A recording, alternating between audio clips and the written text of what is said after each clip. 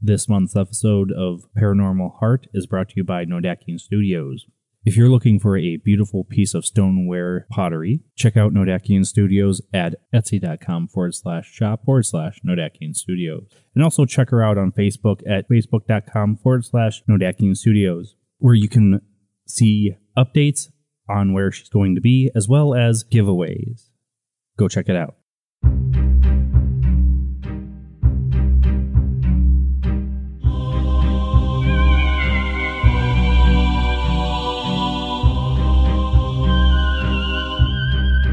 Welcome to Paranormal Heart, a place where people can talk about their paranormal experiences.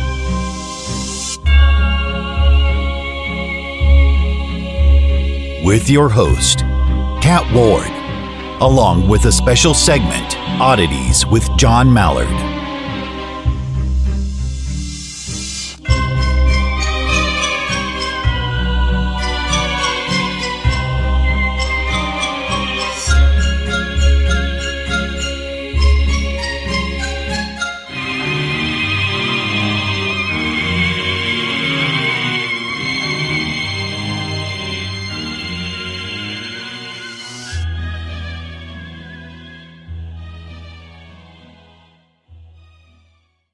Welcome, folks, to November's episode of Paranormal Heart, your monthly paranormal podcast.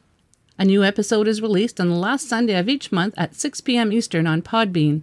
You can also find Boo and I on YouTube, SparkRadioNet.work, iTunes, Stitcher, Spotify, Paranormal Radio, TuneIn, and each Sunday on IamDarkWaters.com at 6 p.m. Eastern.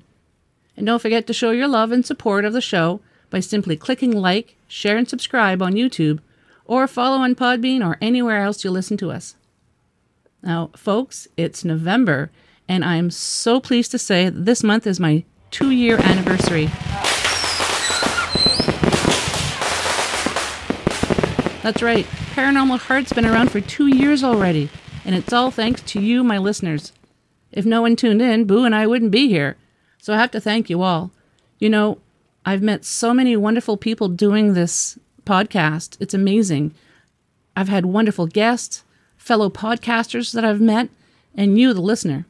It's pretty amazing when I see where people are listening from, too. It never ceases to amaze me. Places like Australia, Italy, Germany, Czech Republic, and these are just a few of the very cool places. So thank you, thank you, thank you.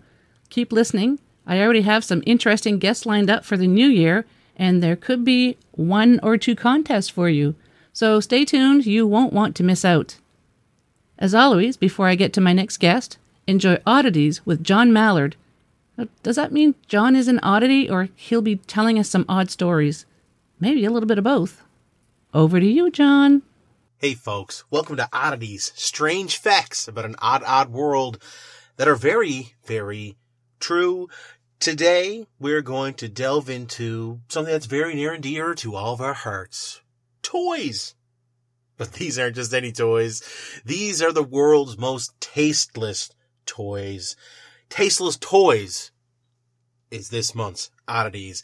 Maybe it's just us, but there are a few things you shouldn't have to do to a toy. Like shave it or breastfeed it. You know what? Oh boy, these toys are very odd indeed.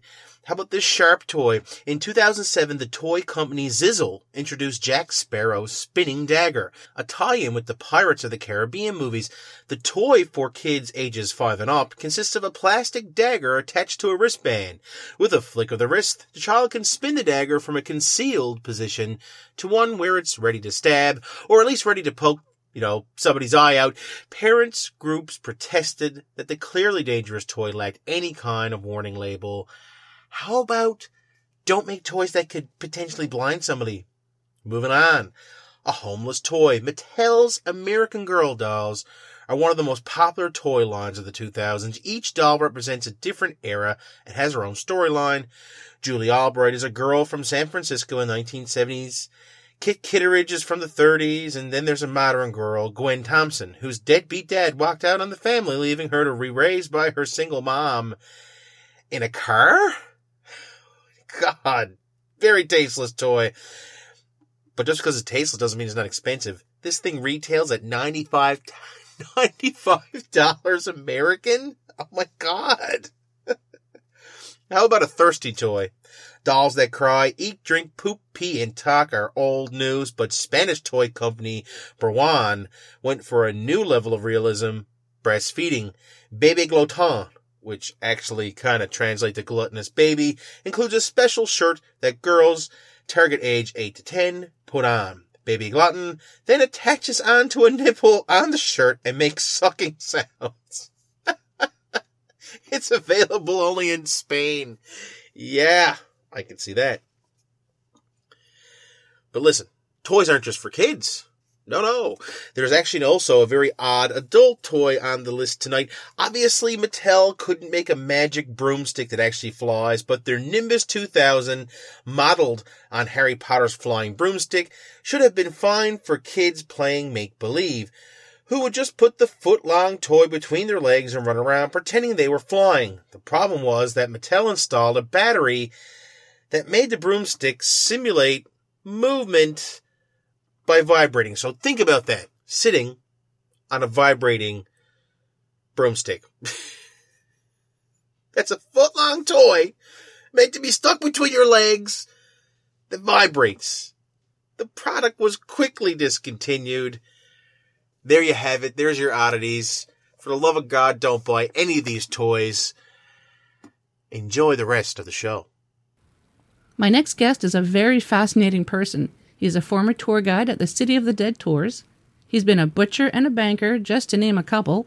But his true calling is, in my opinion, a lost art. He is a storyteller. He's originally from Scotland, now residing in Calgary, Alberta, Canada. And if ever you get a chance to see him in person, telling his stories, he's highly recommended. You really have to go check him out. So please help me welcome Calum Lycan. Hey, Calum. Welcome to Paranormal Heart. Hi, Kat. Thanks very much for having me on. Well, thanks for being here. We've been planning this for a little while now, and we finally made it happen. Yeah, it's been well over a year or something, and every time we tried, it just didn't work with scheduling, did it? Nope, that's true. And then after I moved, different time zone, although 2 hours is not a lot, but sometimes it makes a huge difference. Yeah, well, that's Canada for you. It's something I'm still getting used to. It's yeah, I guess. Big old country. yeah, compared to Scotland. yeah, we have just one time zone. Yeah. It's usually 8 o'clock. Well, you don't have to worry about various time zones and if you're waking anybody up or... Yeah, well, that's it, yeah. That's true. So you have some interesting stories when you used to live in Scotland, so I'll just let you jump in and tell us a few things. Okay, well, for those that don't know me, my name is Calum Lycan. I'm actually a professional Scottish storyteller, which has given me the absolute privilege of being able to travel the world and tell stories from many kind of historical and folk and fairy tale sort of realms. But back in Edinburgh, when I was getting started in this, I was actually a walking tour guide. And I started with the wonderful company City of the Dead in Edinburgh, which the name should pretty much tell you is a ghost tour company. And they do walking tours throughout Edinburgh into Greyfriars Kirkyard, one of the more famous graveyards there, and also into the underground city of Edinburgh. After doing that, I kind of moved into doing my own walking tours, historical storytelling, and things like that, and basically continued in the tradition that I had kind of built on and gained experience with the City of the Dead. If you haven't ever been to Edinburgh, though, I probably should explain. The City of Edinburgh is the capital of Scotland, and it's pretty much one of the oldest, darkest, most gruesome and grisly cities you'll encounter. There might be a few in Europe that try to compete with it, but as far as I'm concerned, Edinburgh is pretty much the finest city for the gruesome tales, the ghostly tales, the supernatural accounts, and it's also a literary city because it's influenced some of our more famous kind of supernatural and ghostly stories. Frankenstein, Dracula, Christmas Carol, they're all books that have actually come from that city, as well as that wee one about the boy wizard Ah. Yeah, that was influenced from Edinburgh as well, but we don't talk about that. I wonder who that could be. But I didn't know that though. Yeah, no, it's that's one of the things about Edinburgh. It's an actually amazing city. It's a weirdly kind of strange city, and it benefited, oddly enough, from not being influenced by the Second World War too much. Now, I know that's a weird tangent, but it's incredibly important because it meant that the city pretty much was unscathed. Nice. And that left so much of the historical heart still in the city. Meaning when the tourists come, they see the ancient structures that exist, the wee wines and closes that weave itself through, the graveyards that are still there. You know, they basically see a historical city with a few modern touches, but it's close to what it could possibly be as an ancient city. And it's absolutely stunning. And, you know, because of that, it's pretty much, a lot of people say, one of the more haunted places in the world. I would love to go there someday. Not because for what you just said, but also because I have family roots, you know, that's considered, I guess you could say, the fatherland. And so I'd really love to go see where my family, my ancestry comes from, but just the architecture and everything as well. Oh, yeah. Yeah, I mean, Edinburgh, it's stunning, you know. The history of the actual city is, and it's been a wildcat, so I'm sorry, I might get some of this slightly wrong, but the old ancient historical part of the city is based around Edinburgh Castle. Now, that's a settlement that we know has 3,000 years worth of living history. People have been living there for over 3,000 years. That's wild. You come down what I call the spine of the city, which is the Royal Mile. I think I once described it to an interview for actually a Canadian newspaper. Oh, wow. Nice. I actually describe it as a skeleton because you have this beautiful spinal cord running all the way down, which is the Royal Mile, and then running off it, all the closes and wines branching off, which are the rib cages. It's just a stunning place. You know, the first tenements are recorded to have come from Edinburgh. The first skyscrapers in the world were actually from Edinburgh, they say. And nothing compared to what you guys build here, but 14, 15 stories high at this sort of time period, you know, from kind of really 1600s onwards. It was unheard of. You know, we're talking about a really ancient kind of place.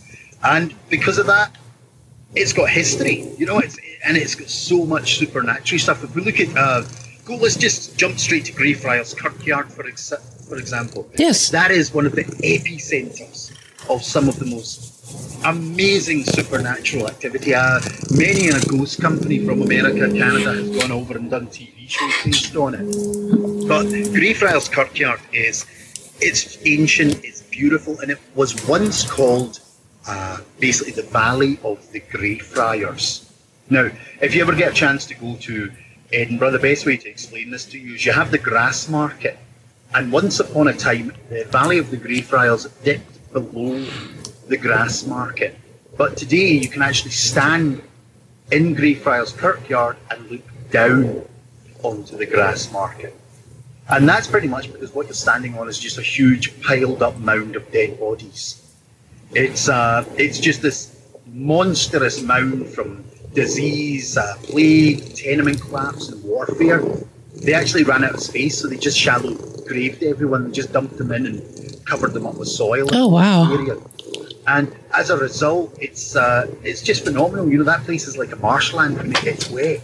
So what's been happening over the years is the soil gets really wet, and when it dries up, quite often it brings back a wee gift. Oh, no. Who's sharp-eyed enough. And there's I'd say there may not be any more, times have changed, but there was a groundskeeper, and one of his main jobs was to go around with a shovel and just try and knock bits of bone back into the earth.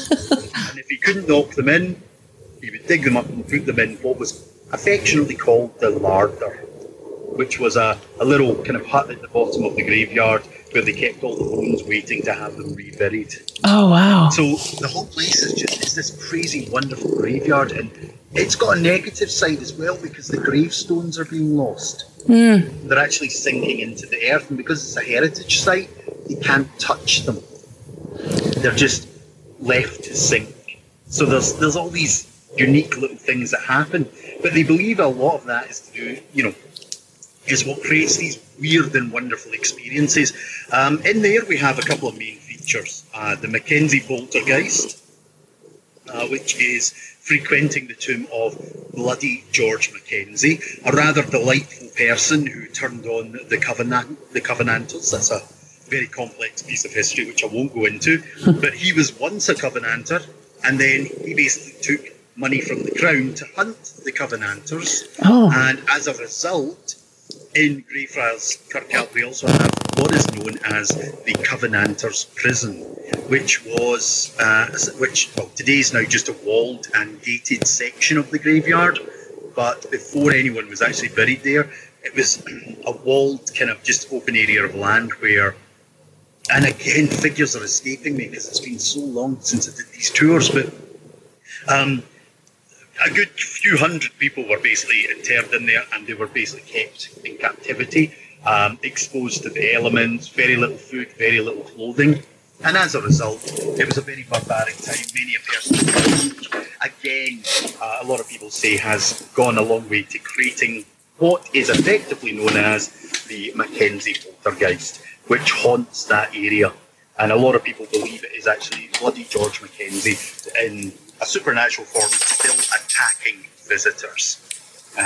We've had loads of things in that area, from scratches, bites, kicks, hunches. I mean, to me, it just sounds like a normal Friday night, but in the supernatural world, it's a big thing. And it is one of the more documented pieces of paranormal activity from that area. And again, that's, the one tour company, not to plug them, is City of the Dead. They're actually one of the main ones that have access to that area. So even when I was separately doing my tours, I was cut off from the supernatural Mackenzie Poltergeist area. Really? Yeah. But it's a really interesting wee graveyard, Edinburgh. I mean, there's lots and lots of stuff. I remember one of my tours, just, you get all these strange things happening. We were walking through the graveyard late at night, and I must have had a group of about 50 people. And as we were heading towards the Covenanters prison, there was actually a moment that we saw this, what looked like a few people lurking behind tombstones. So I kind of stopped my group because I'm thinking, it's just some drunken Egypts wanting to cause some mayhem. So I say to the group, give me a minute, I'll go get rid of these guys. And I was very grateful that a couple of the other lads from the tour, just guests on the tour, actually said, no, we'll come with you just to make sure there's no problem. And I always remember as we walked up and kind of getting closer and closer, and I could feel the guys behind me slowing down. And I didn't quite realise why, but it wasn't until we actually got to that area and we discovered there wasn't a soul to be seen anywhere that we realised that maybe we hadn't actually been seeing some Egypts after all. Whereas maybe it had been something else. And things like that happen quite a lot in those areas. People often see sightings. There's the traditional, I hate to say it, grey lady that roams through the graveyard. There's shadows and movement. But most of the activity happens in the Covenanters prison. They say actually the Mackenzie Poltergeist started off due to a homeless man finding his way into the grave, the actual big mausoleum one night. I vaguely remember he basically got himself in, he was looking for shelter and accidentally fell through the trapdoor, which hadn't been caged off at that stage, and tumbled down and basically disrupted a few of the graves. And they believe this is kind of how it all started and kicked off. Since the graves had been disturbed, the Mackenzie Poltergeist had been unleashed. So yeah, it's all good. That's fascinating. Now, is that the place too that because when you and I actually first met in Wainwright, Alberta, it was Halloween time, and you were doing, there was yourself and another storyteller. So, folks, just to let you know, I don't think we brought it up yet, Callum's actually a wonderful storyteller. It's something that I find is now a lost art. So when you meet someone like Callum, he doesn't just, you can tell by his voice that he really gets into the stories, but it's not just his voice. His whole body gets into the storytelling. It's just amazing to watch him just practice his craft. It's amazing. So when we first met, I bought a CD, and you had mentioned about, it's been a while since I listened to the CD, so I can't quite remember the story. Something about a child, and they were trying to send them under the ground at one of the castles, and he never came back? That's right, yeah. It's a very famous Edinburgh story called The Little Drummer Boy. Right. It's actually based up at Edinburgh Castle. Okay. And it goes along the lines of the myths that Edinburgh has a series of subterranean vaults and caverns running under the city, kind of tunnels and an actual whole underground city. But it's not really there. The underground city, as we call it, is actually part of a bridge complex, which is called the Underground City of Edinburgh. And the reason for that, it was about 5 or 6 huge big archways that they actually put layers in. They put kind of different cavern layers in to allow traders to use. And discovered very quickly they were really good at building bridges. They were really good at building these kind of warehouse facilities in the bridge. They were absolutely rubbish at waterproofing. And what happened is these vaults started to flood. The merchants moved out of the city. Well, they needed use for it, and one of the problems they had was overcrowding. So they basically piled in any homeless, poor, any misfortunate one, any Irish.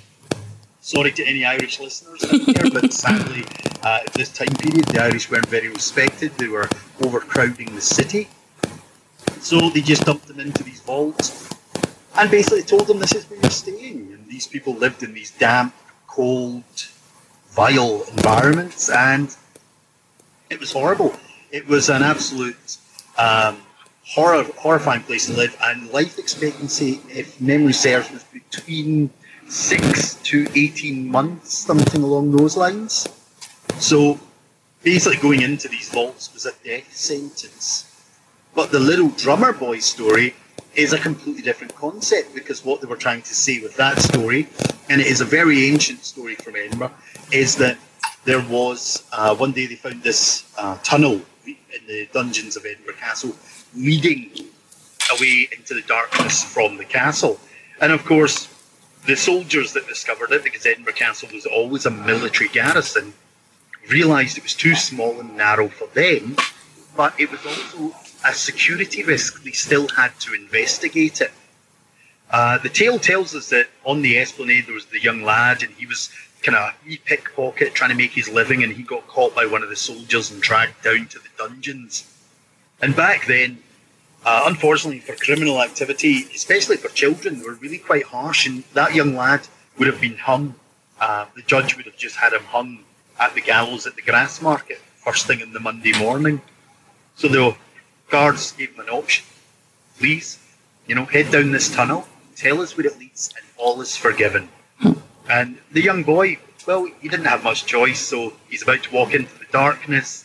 And of course, as he's about to leave, the soldiers realise, how are we going to know where he is? So one of them gives him a wee drum, and the instruction is very simple. Just keep walking, stop, beat the drum. So this is what he does, and as the story says, the boy walks all the way down, halfway down the Royal Mile, down the Esplanade, down Castle Hill, by St Giles Cathedral, and the soldiers are walking above ground, and they're hearing this faint tapping of the drum until at the Tronkirk area of Edinburgh, the drumming stops. Now the soldiers fan out and they search for hours hoping to hear this wee drum, but sadly they don't hear anything, and as a result they have only one option, and that was to return to Edinburgh Castle and pretty much seal up the hole in the wall. And that was basically sealing the young boy in the darkness as well. But The Drummer Boy is a fascinating story. There's actually 3 alternative versions of it. One of them's a bagpiper, one of them's a horse-drawn carriage. But a lot of us do believe in The Drummer Boy because, again, in the paranormal community, it's actually very well recorded. I remember doing one of my walking tours in the underground city, and I decided every so often I would change things up, because when you repeat the same stories and the same information, every day, which sometimes you'd be doing a tour every day or 2 or 3 tours a day, it got a little bit dull. So I thought, I'm going to start with The Drummer Boy today. And we were in the first cavern, and I was quite cruel. A lot of the guides had torches and lights, and I just had candles. I'd got a couple of candles, and I didn't bother with that unless I was lighting the place up, and then what you'd hear is me running through the place, screaming and roaring, trying to make noise to stop myself getting the heebie-jeebies. But basically, I remember telling this story, and everything was going beautifully well until this woman starts screaming at the back of the group. And I don't know, Kat, if you've ever been in a dark, dingy, drippy cavern with a group of people. Yes. But as soon as somebody starts screaming, that's it, game over. Yeah. Everyone runs for the hills. So literally within, let's say, 30 minutes of my tour starting, it's over. Everyone's outside screaming and panicking and wondering what's happening. And I asked the woman what happened. And she was very honest. And she said, you were telling that story, and before the story started, I'd heard this little drum beat. And then as the story continued, I just kept hearing this dum, dum, dum, dum, dum, dum, this triple beat of a drum every so often. And of course, around that area, excuse me, you've got a road quite far above you, and you've got you're in the depths of the earth, so to speak. So this poor woman, immediately, it's the little drummer boy, she starts panicking, and the tour was over. Oh, so sorry to interrupt. So she heard the drums before you told the story. Did she know the story prior? Do you know? Not that I'm aware of. No, I don't think she was actually aware of the little drummer boy. Yeah, it's a really well known but obscure story. Mm-hmm. And that's one of the things that I do love about it, because it's a very famous story, and when you start to tell it, sometimes people are like, "Oh yes, I know this story," but quite often a lot of people don't, particularly when you're traveling. I tell the story every so often over here, and nobody really knows it. So we're dealing with tourists from all over the world. Mm-hmm.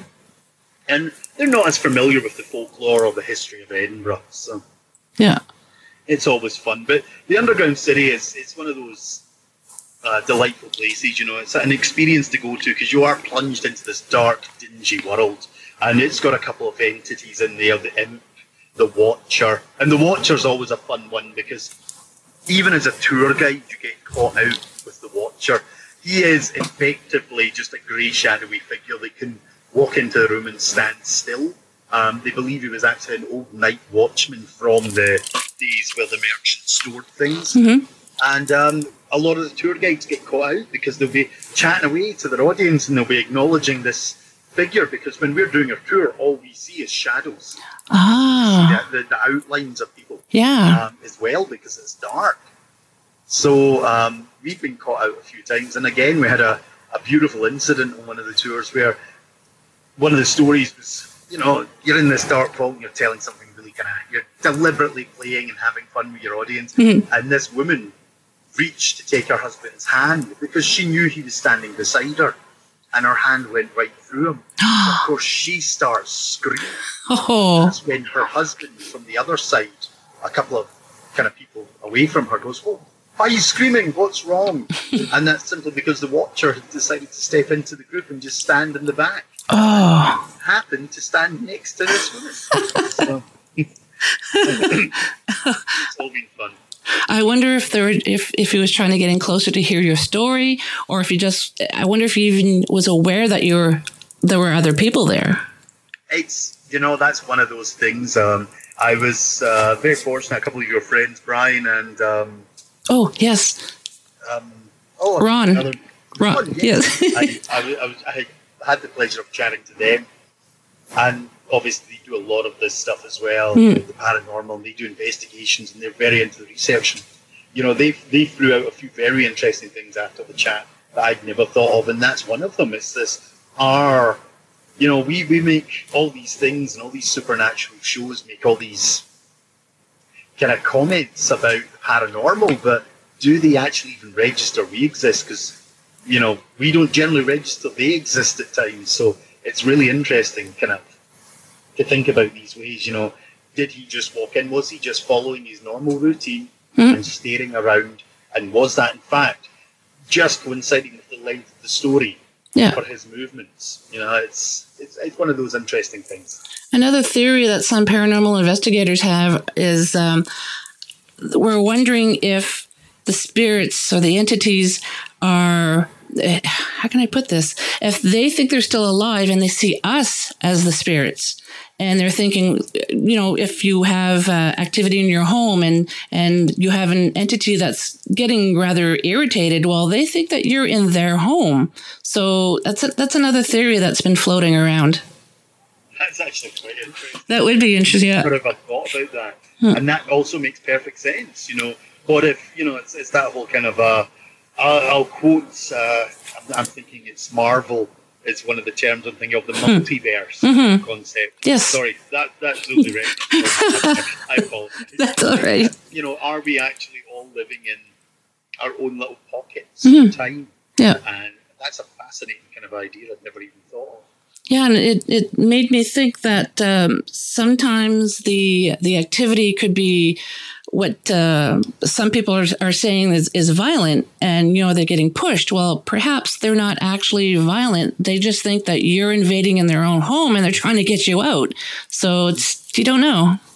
Yeah, no, it actually does make perfect sense, because myself and my wife were big fans of watching some of the paranormal shows, and obviously you're very fed up of them. Yes. Some of them are just, why? But when you watch a good one, and you're kind of listening to them and they're trying to be really respectful, that kind of idea makes perfect sense. Yes. That actually maybe it's the other way around. Maybe they're interacting because they're like, hey, why are you invading my world? Why are you interrupting my life? I'm just sitting here watching the TV and you just walked in through the wall. Yes, I've used that example, not that example particularly, but I tell people that perhaps, it would be like me walking into your house and saying, hey, Callum, how's it going? My name's Kat. And you're going to be like, oh, hey, how's it going? But if I walked in and say, hey, Callum, do you live here? Who else is here? And start yelling at you, you're going to get a little agitated and boot me out of your house. So you always have to have respect when you're doing paranormal investigating, in my opinion. Yeah, very much so. It was one of the things I always found interesting about doing the tours. Different guides had different approaches, and I always have had a very respectful approach, because one of the things I've always said to people is like, as a Scotsman, we're blunt individuals, and I've always said that when people ask, do you believe in the supernatural? My answer has always been, I will believe in it fully when it comes and punches me in the face. And unfortunately in Edinburgh, that's quite a common thing that happens. But I can almost understand why a entity would potentially attack someone, because I've witnessed guides, I've witnessed people going in and being so disrespectful, so aggressive, so antagonistic, when it's kind of like, you've got to imagine that a lot of the entities that exist are not there to be aggressive.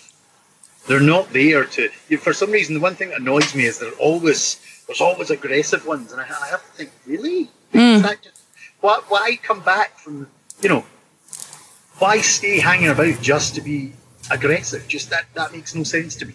I've never understood some of the logic to some of these things.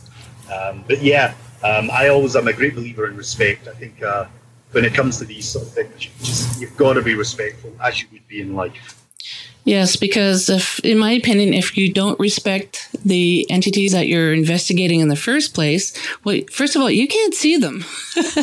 So, they can come up on, right in front of you, and you just don't know how they're going to react. So always be respectful. Yeah, very much so. Very much so.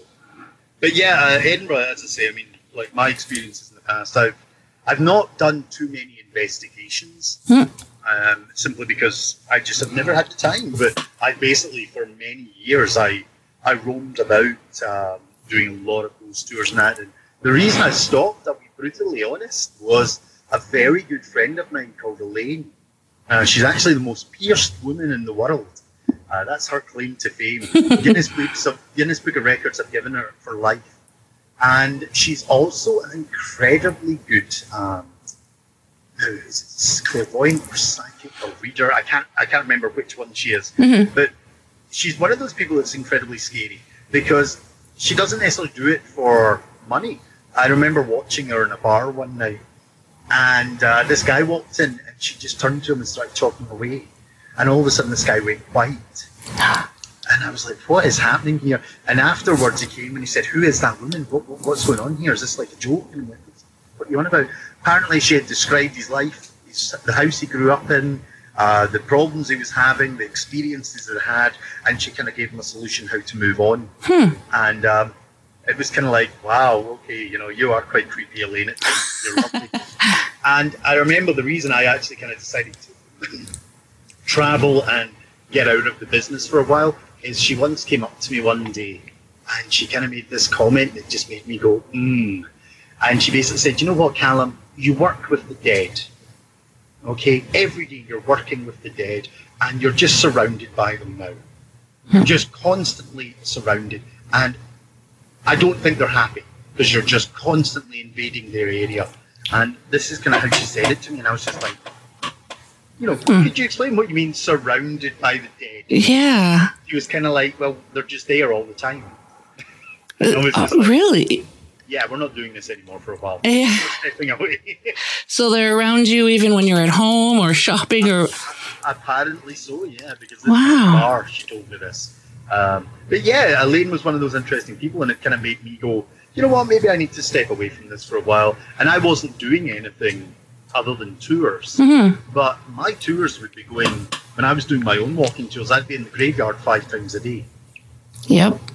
I'd be in places which had horrible things happening, like executions and murders 5-6 times a day. I'd be in those areas. So it makes sense that there would be a connection or, some sort of tie to it. It does, yeah. So I decided to move about 4,000 miles to break that tie.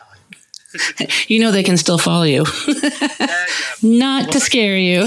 That is actually one of the problems with the, going back to the Mackenzie poltergeist, there was actually people who took him home. Oh.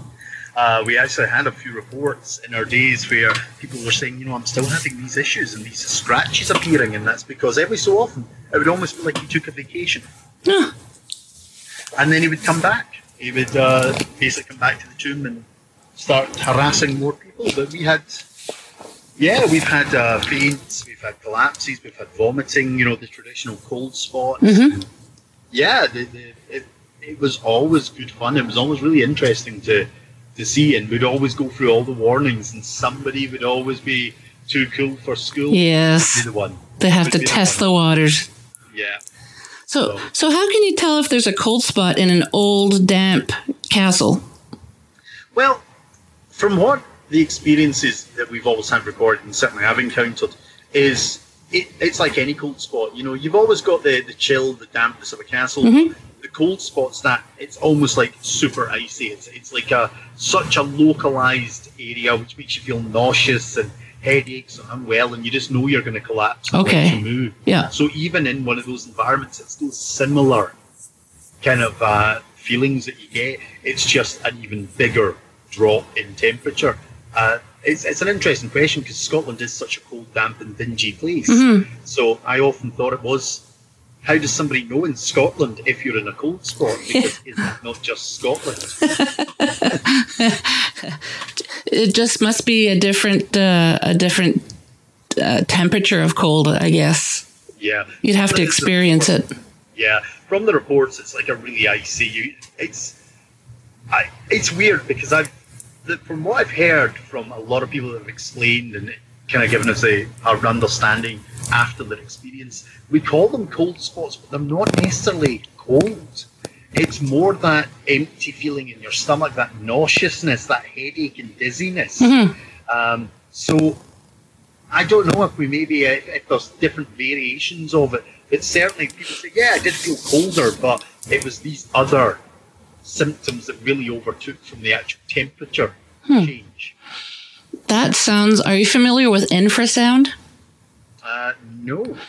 It is sound that resonates at about 20 hertz or below.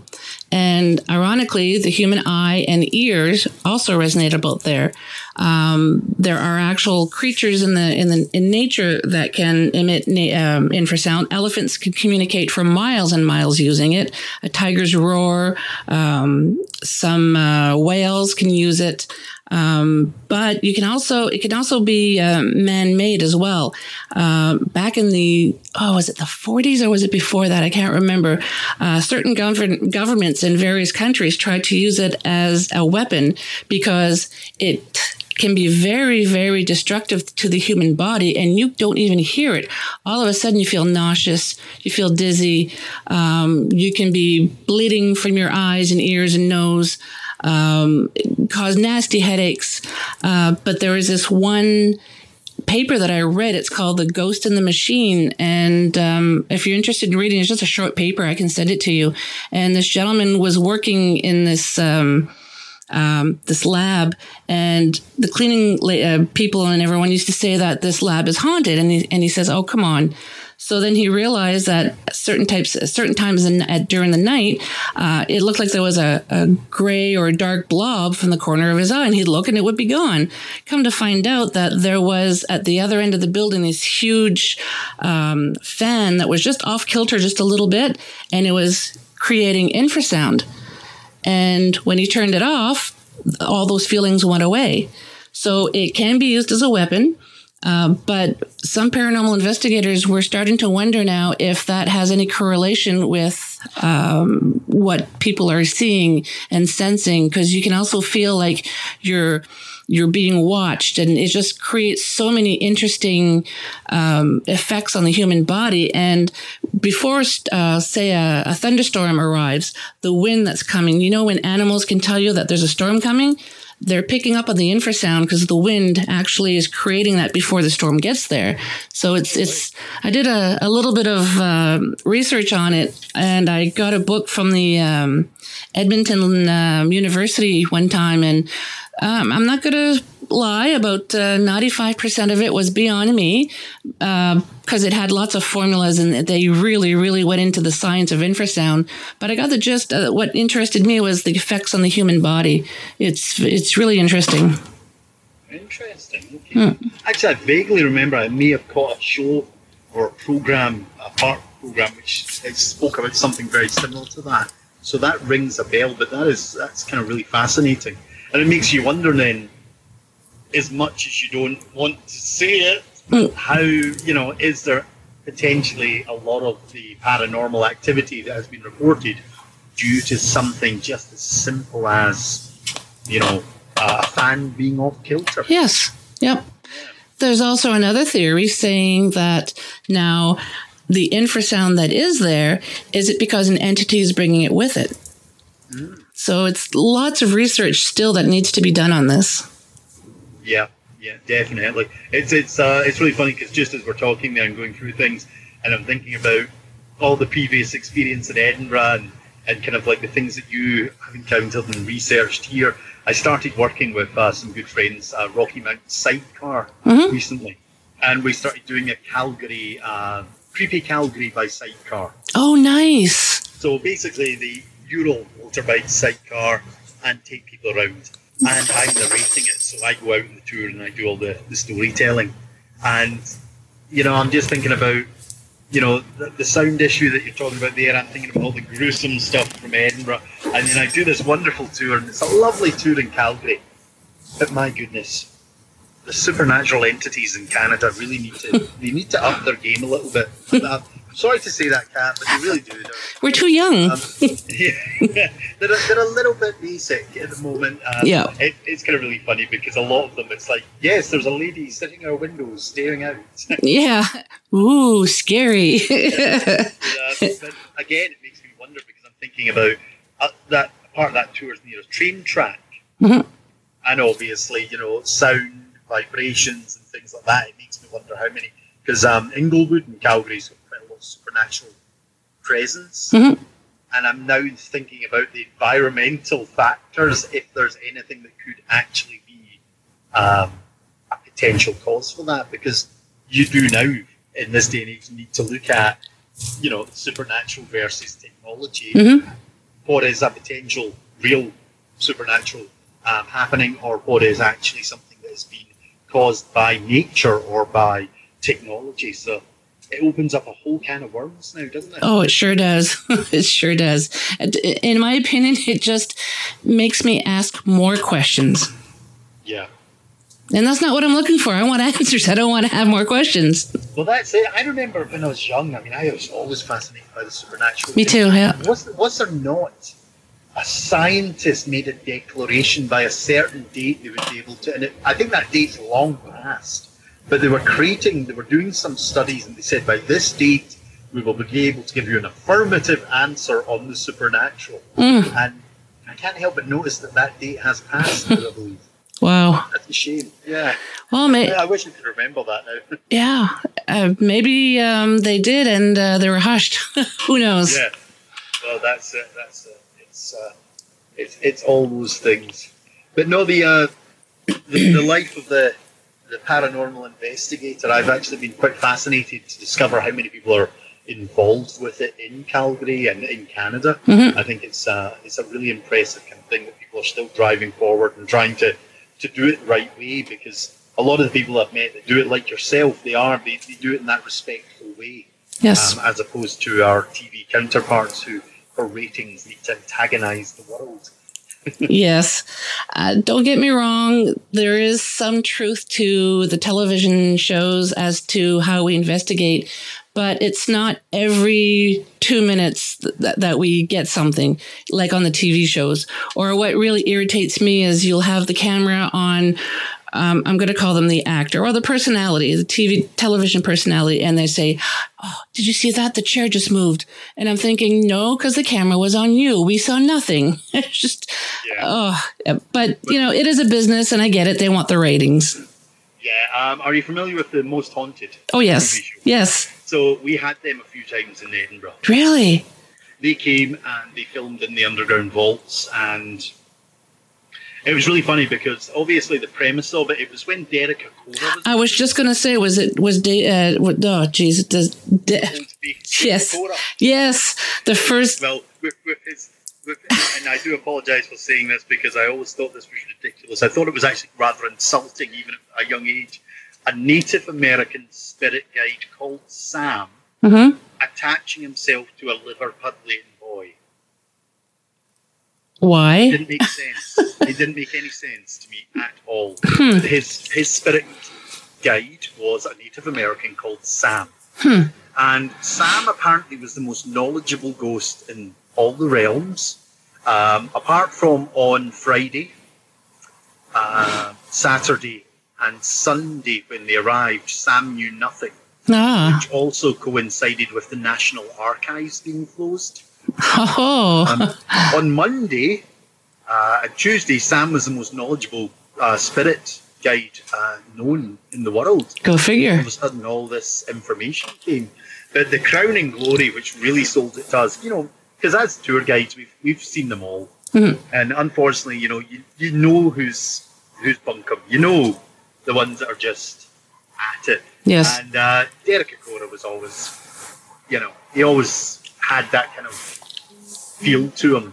But one of the incidents that happened was the ghostly whistling. And if memory serves, this is actually on the TV show. There was ghostly whistling in the vaults. And it was a very familiar ghostly whistling. And the reason it was very familiar was because there was a couple of guys working in the vaults at the time. And they had the radio on. They were doing some excavation because City of the Dead did clean-up work in there. And what they were whistling was Lady Gaga. And if you listen to that episode very closely, you will hear the ghostly whistling, and it does sound like, the... Oh, no. That's hilarious. Yeah. So basically, that's when we really knew that something was wrong. But again, with the Most Haunted team, we'd witnessed like, some of them throwing stones in corners to make a noise, and Yeah. you know, and it was such a shame. So yeah, unfortunately, the positive of Edinburgh is we have lots of genuinely wonderful recorded occurrences, and then we have these people that come in who are supposed to be trusted, that people will trust because they're on TV. Mm-hmm. They hope that they're actually telling the truth, that are just basically faking so much of it. I used to like David Okora when every Friday night my husband and I would watch it after we put the kids to bed. And after, I can't remember if it was season 2 or 3, and he would start getting possessed. And then it would happen more often and more often and more often. And I'm like, oh, come on now. And I just couldn't watch it anymore. And then they got rid of him. And then we started watching it again, but it just wasn't the same. Yeah. Well, that's the thing I've noticed. There's the one that we've been watching, Help My House is Haunted. Mm-hmm. And it's not bad, but the guys do seem to allow themselves to be interacted with a lot. And certainly one of the things that I was always taught and we were always understood is you put up your barriers, you protect yourself Yes. as much as possible. And I always find it amazing that Derek Okora, etc., was so easy to possess because that made no sense. Somebody who's a legitimate person in this field knows how to protect themselves because you cannot allow, you know, it's like some people are like, you know, why don't you, let's go do drugs and all that. And you're like, well, no, I don't want to do anything like that because I like my brain. Yeah. So it's like, hey, I'm a professional paranormal investigator. I'm just going to let any supernatural entity come into my body and mess it up. Yeah. That makes no sense to me. It's like just stealing a car, vandalizing it, and just, you know, dropping it off wherever. Yeah. It just, yeah. So as I say, you know, I've seen the good and the bad, and it's a shame when you see the bad because it does bring a lot of it crashing down, you know, especially when you've seen so many interesting things. I remember having a group of doctors actually in a tour, and you've never in all my days would have thought this, but one of the doctors actually fainted in the vault when I was Really? talking the vault that somebody actually gets attacked in. This lady doctor, she just dropped. Wow. Horrible, because when their heads hit the stone floor, Oh. it echoes. Oh. But for a whole group of medical professionals, I've never seen such uselessness. They Really? didn't know what to do. They were panicking. So it was like, no. So there's me now shouting orders at doctors, pick her up, make sure let's get her outside, let's check she's breathing, let's call an ambulance. And it was like, Oh. your job. Yeah, so I mean, we've had like some of the most, what I would say, the most reliable sources have incidents in Edinburgh. Mm-hmm. And that's why I'm always kind of, when I watch these TV shows and you see this horrible thing happening, I still kind of, part of me goes, no, remember those moments when you actually had trustworthy people have incidents. So. Yeah. Well, I have to give these TV shows credit, though, because they did make the paranormal normal, I guess, because now anybody can talk about the paranormal and it's not shunned as much as it was. So, you know, there is that. There is that. No, that's an absolute positive, because if you take it back to the old kind of days of Arthur Conan Doyle, those guys, a lot of the supernatural stuff was really kind of, it was hidden away. It was, you know, you'd have a seance, but it would be secretive. And Yes. It's, you know, so these guys who believed in it, these, you know, guys who loved it, they had to keep it as an underground thing. Well, today we're actually now able to talk about it. We're able to explore it and expand upon it. And hopefully, you know, I won't call it a science, but No. expand our knowledge base in that field, you know, and develop new things to help us kind of hopefully uncover the mystery that it is. And that's probably the ultimate goal for a lot of people who love this, because it's kind of like, the reality is nobody knows what happens No. when it's our time. And some people are quite happy to accept we just go our way. And some people really want to know, do we actually come back, and how exciting is this, and what happens, and what's the purposes of us coming back? And I think I loved, it was a book on Clive Barker. I don't know if you're familiar with the author Clive Yes. Barker. Mm-hmm. He wrote, it was the Books of Blood, and he talks about the ghosts have highways, the dead have highways, and they're basically always walking these highways. You know, this is they're not miserable, they're not doing anything, they have all these routes all over what we call our world, we just can't see them. And when we get these interactions, it's when we've built something in one of their highways by accident. That's interesting. We get all these kind of encounters. And I loved that. That always stuck with me, and I thought that's a great way, you know. So the ghosts are always traveling, they're always experiencing, and the only time they encounter us again is when we interfere with their plane, going back to our earlier conversation. Yes. That's interesting. I like that. Yeah. Clive Barker was pretty good with some of his concepts, and he wrote them well. And yeah, I always enjoyed that one. That one made sense to me. And it kind of explained, gave me a kind of philosophy towards this that made sense, even though it was just a fictional kind of idea. It still kind of was like, oh, okay, I can buy that one. That makes sense. Fictional, but perhaps it's not so fictional. Yeah. Interesting. So what, have you had any times that you've done your tours that you were really frightened by something? I've had a couple of great experiences. As I say, the Underground City was one of my favourites because we had to go and light it up and set it up for the tours. So the place is pitch black, and there is lights. There is a small amount of electricity in there, but they are very weak, almost like emergency red light. So they don't light anything up. So we would go in, and for myself, I would light candles. A lot of the guys would do things like that, and then maybe some would have a torch, or some would just walk around with a lit candle. But when it was my time to set up the Underground City, you would pretty much hear coming from the vaults singing, shouting, bizarre noises, as I basically just made noise to fill that silence. And it was always in the second vault. In the tours, the last vault was this really scary one. That's where we had the attacks. But I swear it was the second vault that was more active. There was something about it. It was oppressive. I can't even explain it. I would get so freaked out in there, walking in there by myself. It was just a long, narrow vault, and it took about 30 or 40 paces to walk down. Not much, but when you're heading into that darkness, it just feels so deep and so heavy and oppressive. And that was the one that I hated. And I would literally run out of there as fast as I could.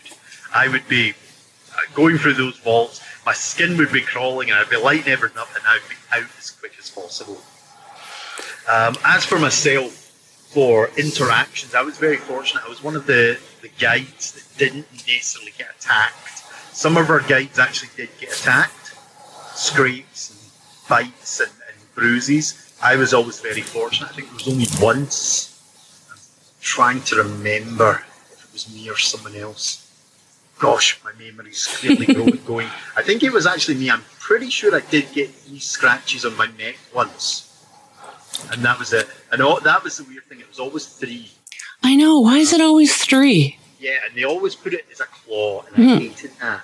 Because to me, it's just the 3 more predominant fingers are always the ones that would catch you first. And that's how I always see it. You know, your first, second, and third finger, they would always be the ones that would catch someone before your pinky or your thumb gets involved if you're doing a quick score.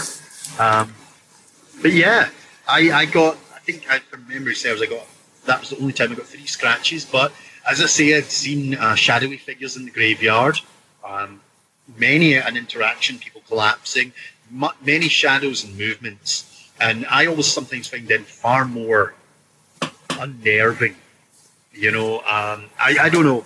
Even as a kid, I had that thing, you know, it's that dark shadowiness, what's lurking in there, that always unnerved me. And as an adult, oddly enough, it's now, I live in a country filled with woods and dark places, and the storyteller in me is the worst thing now, because it's always the deep, dark woods, you know, that make me a wee bit nervous. But yeah, I mean, there's just so many wee kind of interactions, attacks, people collapsing. But I was really lucky. At most, shadows, noises, footsteps was a great one. And that would just, honestly, that puts the hairs in the back of your neck up and just gives you the heebie-jeebies. Just standing, talking to a group of people. And you, literally, the whole group, their eyes are kind of going over your shoulder. Because they're looking at something that isn't there, because they're hearing what you're hearing, but you're trying to ignore it, which is clear, definite footsteps just strolling casually behind you. And you just want to say, it's behind me, isn't it? yeah. But there's just, there's nothing there. But it's like when you see the audience's eyes and they're drifting to an area, and you're just like, oh no. You just know. It's the worst thing ever when you're a tour guide and you're watching the people's eyes go somewhere. It's not just one or two. Yeah. It's when almost the whole group starts staring at an area. And the other one is when you actually see the people about to go down. Oh. The amount of dives that I've made in my career to grab someone because you're watching them and you're just like, you can see the colour going out their face, you can see their head kind of bobbling about, their eyes kind of getting a wee bit kind of sleepy, and then before they even know what's happened, they're going down and you're like, ah! Oh, you know what? They're cracking their head on the floor. Oh, gee. Yeah, we've had a lot, a lot of strange incidents. There was a tale which always was quite funny, and it was about the graveyard, and it was, when we went into the Covenanters prison, we'd always give people a warning, has anyone ever been attacked by poltergeists or had encounters, etc. We always had to do these fail-safes. Just one, it heightens the tour, but two, it's actually, there's an aspect of it where we're being quite genuine about it. It's like, if you have been interacted with previously, you're probably going to find that this is going to happen. Yes. Mm-hmm. And there was a well-documented account of a Texan lad, and I always laughed at this one because it was so funny to watch. He basically was in the tour, and big tall Texan, typical kind of tall, lanky Stetson hat kind of guy. Just in the middle of Edinburgh, this guy stood out, and he was always smoking, which was a bit annoying, but just different cultures. Yeah. And he was asked, and of course, when we asked the tour group, he was the one that stepped forward and said, well, actually, as a child, I was, interacted with. And we were like, whoa, the one person we didn't expect. So we told him, well, our advice is you're best to actually stay outside. You'll still hear us, but you're best not to enter the Covenanters prison. But he was like, no, I'll come in, but I just won't go into the Black Mausoleum. Which is what we called, affectionately, the place where people got attacked. And I remember this was beautiful, telling the stories, chatting away, and as we go in, we always kind of started with, the cold spots and all that while we were in there, just to give people a warning again. And I remember telling this, and all of a sudden, thud, this guy goes down. Oh. And I'm like, oh no. And then he gets back up and he's like, no, I'm okay. And I'm thinking, oh, he's quite a young guy. I'm thinking he's just taking the mick. He's just yeah. So we start up again, and thud. He goes again. Down again.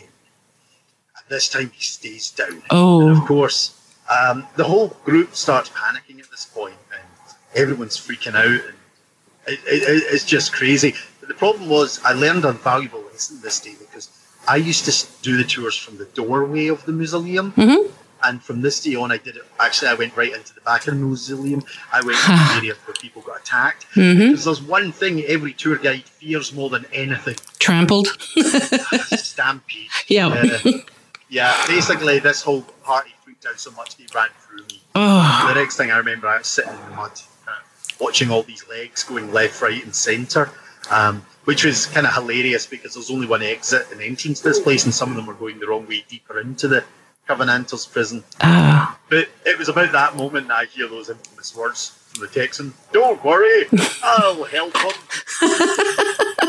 He runs over and basically grabs the guy under the arms. Two of this guy's friends grab his legs and they start walking him out the graveyard. And of course, it must have been about that point that the laddie started to come to, because we often found once they got away from this tomb, they would start to gain consciousness. And I just want you to imagine this, here we have this scenario where you have fainted in a black room, surrounded by people, Now you're floating through a graveyard, being carried by 3 shadowy figures. Oh. Well, this lad, he starts lashing out. He just starts freaking. And I will never, ever forget that wet, soggy, cracking noise as he kicked out and caught his friend right flattened his friend's nose. So all of a sudden, we've got this guy screaming and fighting from this guy, followed by this howling pain, this banshee's wail. And now people are in even more panic. I mean, there's just, everything's gone to pot, and I'm just sitting in mud, wondering what's going on. And I always remember this next moment because it was just beautiful, because it was about that point that all I heard was this heavy thud and oof, this air released as the Texan just dropped the lad on the ground. And basically kind of turned round, looked at me, and then walked towards the gate just saying, "That's it, I'm done." And he just walked away, never to be seen again into the night. And it was just like, it was pandemonium. We've got this guy bleeding, we've got this guy freaking out. Yeah. Now we've got like 50 people scattered, hidden behind gravestones and hiding, terrified that they're going to get attacked. And I always remember that night because it was about 3 a.m. before I got home, I think. It was a fun one. It was a fun one. And that was literally, to this day, we don't know if that guy actually was being interacted with, or if he actually had just fainted, because we didn't get a chance really to talk to him at that point. Because that's a shame. You know, we had to get medical help for his friend. We had to get. Wow. Oh, it was just fun. It was just fun. It was craziness. I think the thing that would scare me the most would be like when you mentioned earlier that you're telling your story and then people's eyes just look behind you. I think that would scare the crap out of me. Yeah, it really is. I mean, normally, I'm not going to say I get it all the time, but when you're telling stories, normally people are kind of engaged. They're really focused on you and they're having fun. The one time it never was the case was in those scary areas. As soon as you got them into those areas, their eyes are darting everywhere. So it makes it even worse because, yes, they'll look at you. "Oh, you're telling the story. This is great. Oh, look at this scenery. Wow, this is amazing. We're back on you. Oh, look at the scenery." But when their eyes all of a sudden just focus in one area. All together, yeah. and they just stay. And what's worse is when you can actually track their eyes moving as they're following something that they're not sure they're seeing. And you're just... As a tour guide, you're just standing there going, "Ignore it. I'm just going to ignore this. Yes. Keep doing your thing. As soon as you finish, we can all get out of here quicker. Just get through this. You must have been wondering, oh God, what are they actually seeing? Yeah. And to be honest, there was a few things. The entity in the underground vault was quite a vicious thing. It was really bad for attacking women and children. They were its favourites. It didn't normally attack men, but it would quite often leave quite heavy scars and knock people out and cause real injury. It got a lot of impact. And there was a little story one of the guides came up with. They thought it was actually potentially a character called Bound Joseph, who was in fact a very unfortunate soul. He was born disfigured, humpback, dwarfish. He had a couple of different conditions, but his hands were all crooked and twisted. And the only way he could actually eat, the history books tell us that he actually grew his fingernails long like chopsticks. And this is how he ate. But he became this rather vicious little character in Edinburgh's history, almost like a mob boss. And he would travel about with 2 big burly Highlanders as these kind of minders. And he would perform acts on people. He would basically extort people and terrify people. It was reported that he actually dwelled in one of the houses that originally was in this area before the bridge was built, and he had stashed some of his gold in there, which he never claimed, because sadly, well, no, maybe not sadly, he died drunk, falling off the top of a carriage on the way back from the horse racing. But he was, some of his exploits were beautiful. You know, there was a case of a young lady had been taken advantage of by a young man. The young man had professed love and engagement, had his way, and then called the whole thing off. So the father wanted honour, went to Bound Joseph, Joseph, for the right money, decided this was a good case. This lad was dragged from his work, hauled into the middle of the grass market. It was said where they did the executions, where Joseph did some pretty despicable things. Sliced his stomach open and stuck his fingers into the belly. And, plucked out his eyeballs. And there was a rumour he did something else to another part of the gentleman's body, and made him eat it. So, and oddly enough, this scenario, this apparently is a genuine incident. To what extremes we're not 100% sure about. We know the young man was killed, and even though it was in the middle of the busy grass market, hundreds of people doing their daily business, drinking, partying, shopping, probably watching this because executions were great entertainment back then. The local constabulary could not find any witnesses. Oh, really? I'll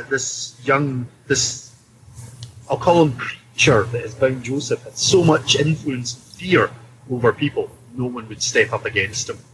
So one of the potentials for the entity in the underground, they believe, is actually this historical character of Bound Joseph, simply because the traits and trademarks of the attacks, etc., do resemble some of his historical work.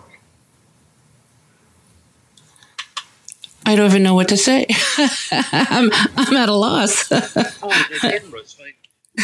CD. Yes. This is a country filled with cannibals, resurrection. Yes. Women being hung and then coming back from the dead. Yep. These are all true stories. Grave robbers. Yeah, it's all there. Edinburgh in Scotland has some particularly fun little tales out there, which most people are like, that can't be true, and then it's like, yeah, it is. I present you the historical document. Yep.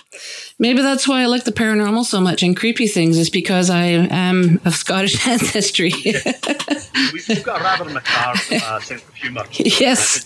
Towards the world. Yes. We do kind of revel in the darker side of things. Agreed.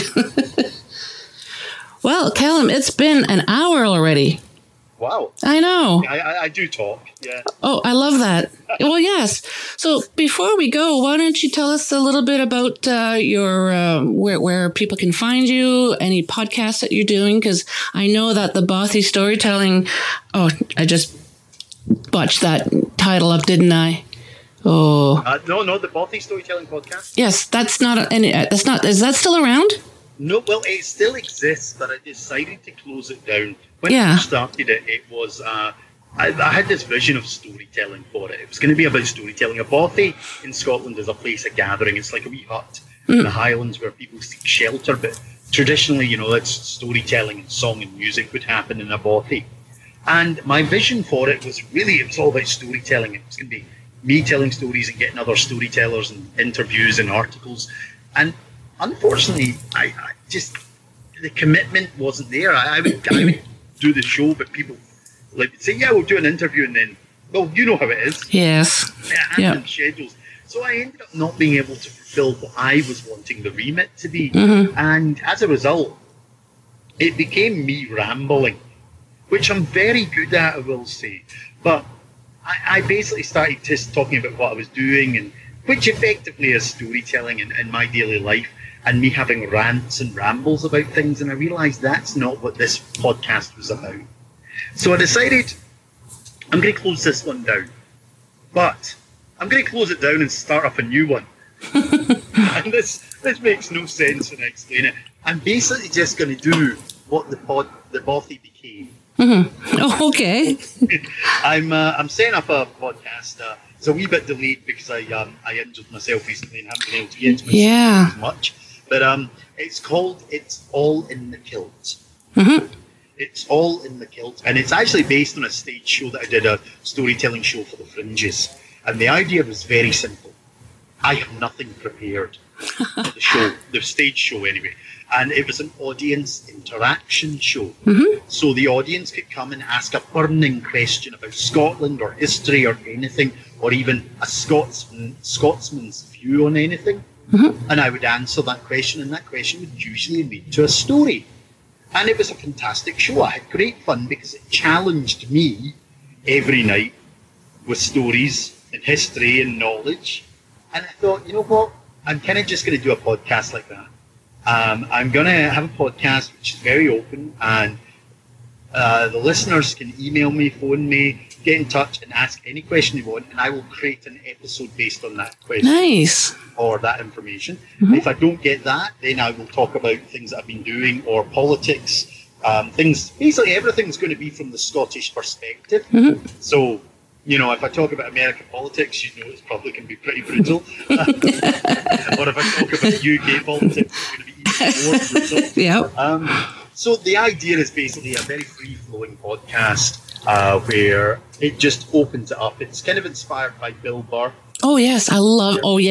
Yes, love him. I like the fact, I know his is kind of semi-prepared, but I like the fact that he just comes on, and I love the fact that if his wife walks in, she's part of the podcast. Yes. And I had started to do that. I don't know if you listened to the episode. Partly one of my favourite episodes was the 20-minute argument I had with one of my cats. No, I missed that one. Yeah, one of the cats has a horrible habit of coming and meowing at the studio door when I'm working. My dog will happily sleep while I work, but the cat comes and meows, so I end up having an argument with her. And that's how I'm going to do the podcast. Everything goes, anything goes. And nice. I want people to get in touch with me and basically ask a question. And it can be about Scottish history or about Scotland. It can be about the Kill. It can be about anything, or it can literally be about my views on ABCD. And I will try and be as fair and honest as possible, and hopefully not get into too much trouble. So when will the show start, or has it started already? It was supposed to be out in September, but I got in a fight with a dragon and tore my Achilles heel, my Achilles tendon.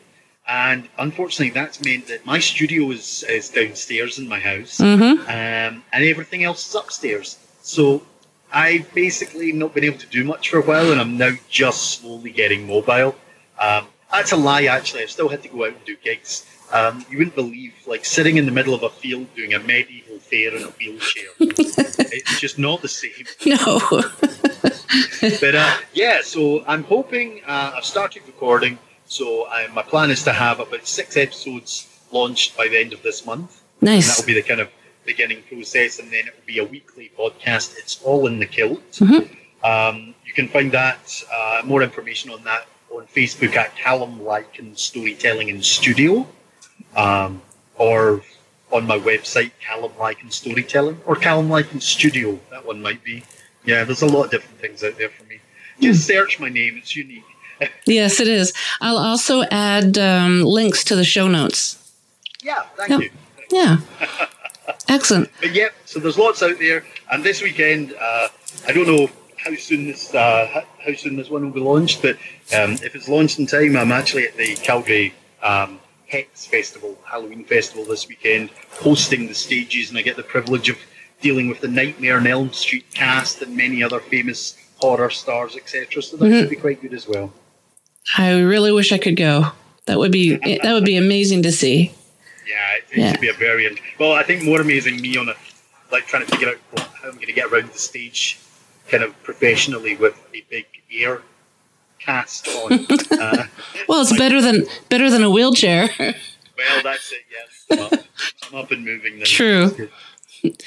Well, Callum, it's been a pure delight speaking with you, and I'm so happy that we finally were able to get this done. Yeah, well, thank you very much for having me, Kat. It's been a pleasure. Pleasure's mine, and I can't wait until your new podcast comes out, because I absolutely loved hearing you on the Bothy Storyteller. That was. Well, thank you very much. And good luck, and I hope you heal up quickly. Yeah, here's hoping. I really don't want to be sliding on crutches on the ice this winter. No. Thank you very much for having me. Well, for crutches, you can get little spikes to put at the end. Ah. A little Canadian tip. And I'll get my Aircast sole done for winter tire. That would be awesome. Excellent. Well, thanks again, Callum. You take care. Yeah, lovely speaking to you again. Thank you. Soon. Yes, Bye-bye. Take care.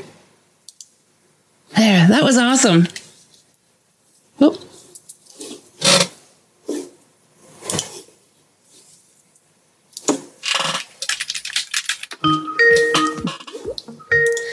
Hello.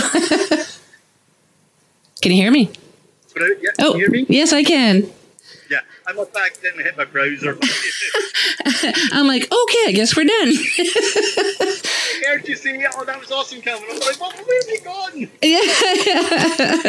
No, Yeah, I hope that was okay. Oh, it was great. It will actually be out for November because I didn't have a guest for November. So yeah, and then again, I'm booked till about April, I think, because it's only a monthly podcast. So I'm actually thinking for the new year maybe doing it twice a month because I've actually been having people coming to me now, and which is nice. And I'm like, no, sorry, I can record it any time, which is great for my schedule right now because with school, there's going to be some times that I'm going to be really, really swamped with schoolwork and I might not be able to get my episode out or record or whatever. So I like to have a whole bunch backed up. So just in case. Excellent. Yeah. Well, thank you very much. It's been good. Oh, thank you. Yes. I'm really happy that we're able to finally make this work. Fantastic. You take care. Okay, you too. And you get, well, what are you on now? You're at 7:30, is that right? Yes. Yes.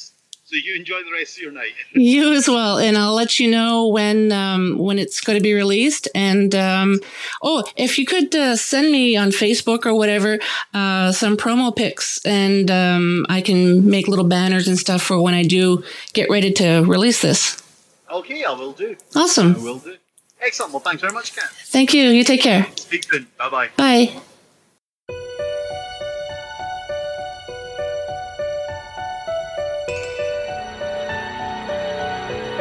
Well, we've made it to the end of another episode. Thanks so much for listening. Until next time, take care of each other. And if you'd like to be on the show or have questions and comments, just drop me an email, paranormalheart13@gmail.com. I'd love to hear from you.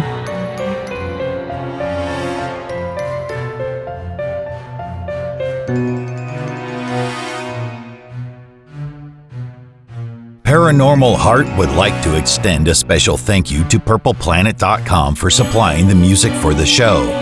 The views and opinions expressed on Paranormal Heart are those of the host and participants.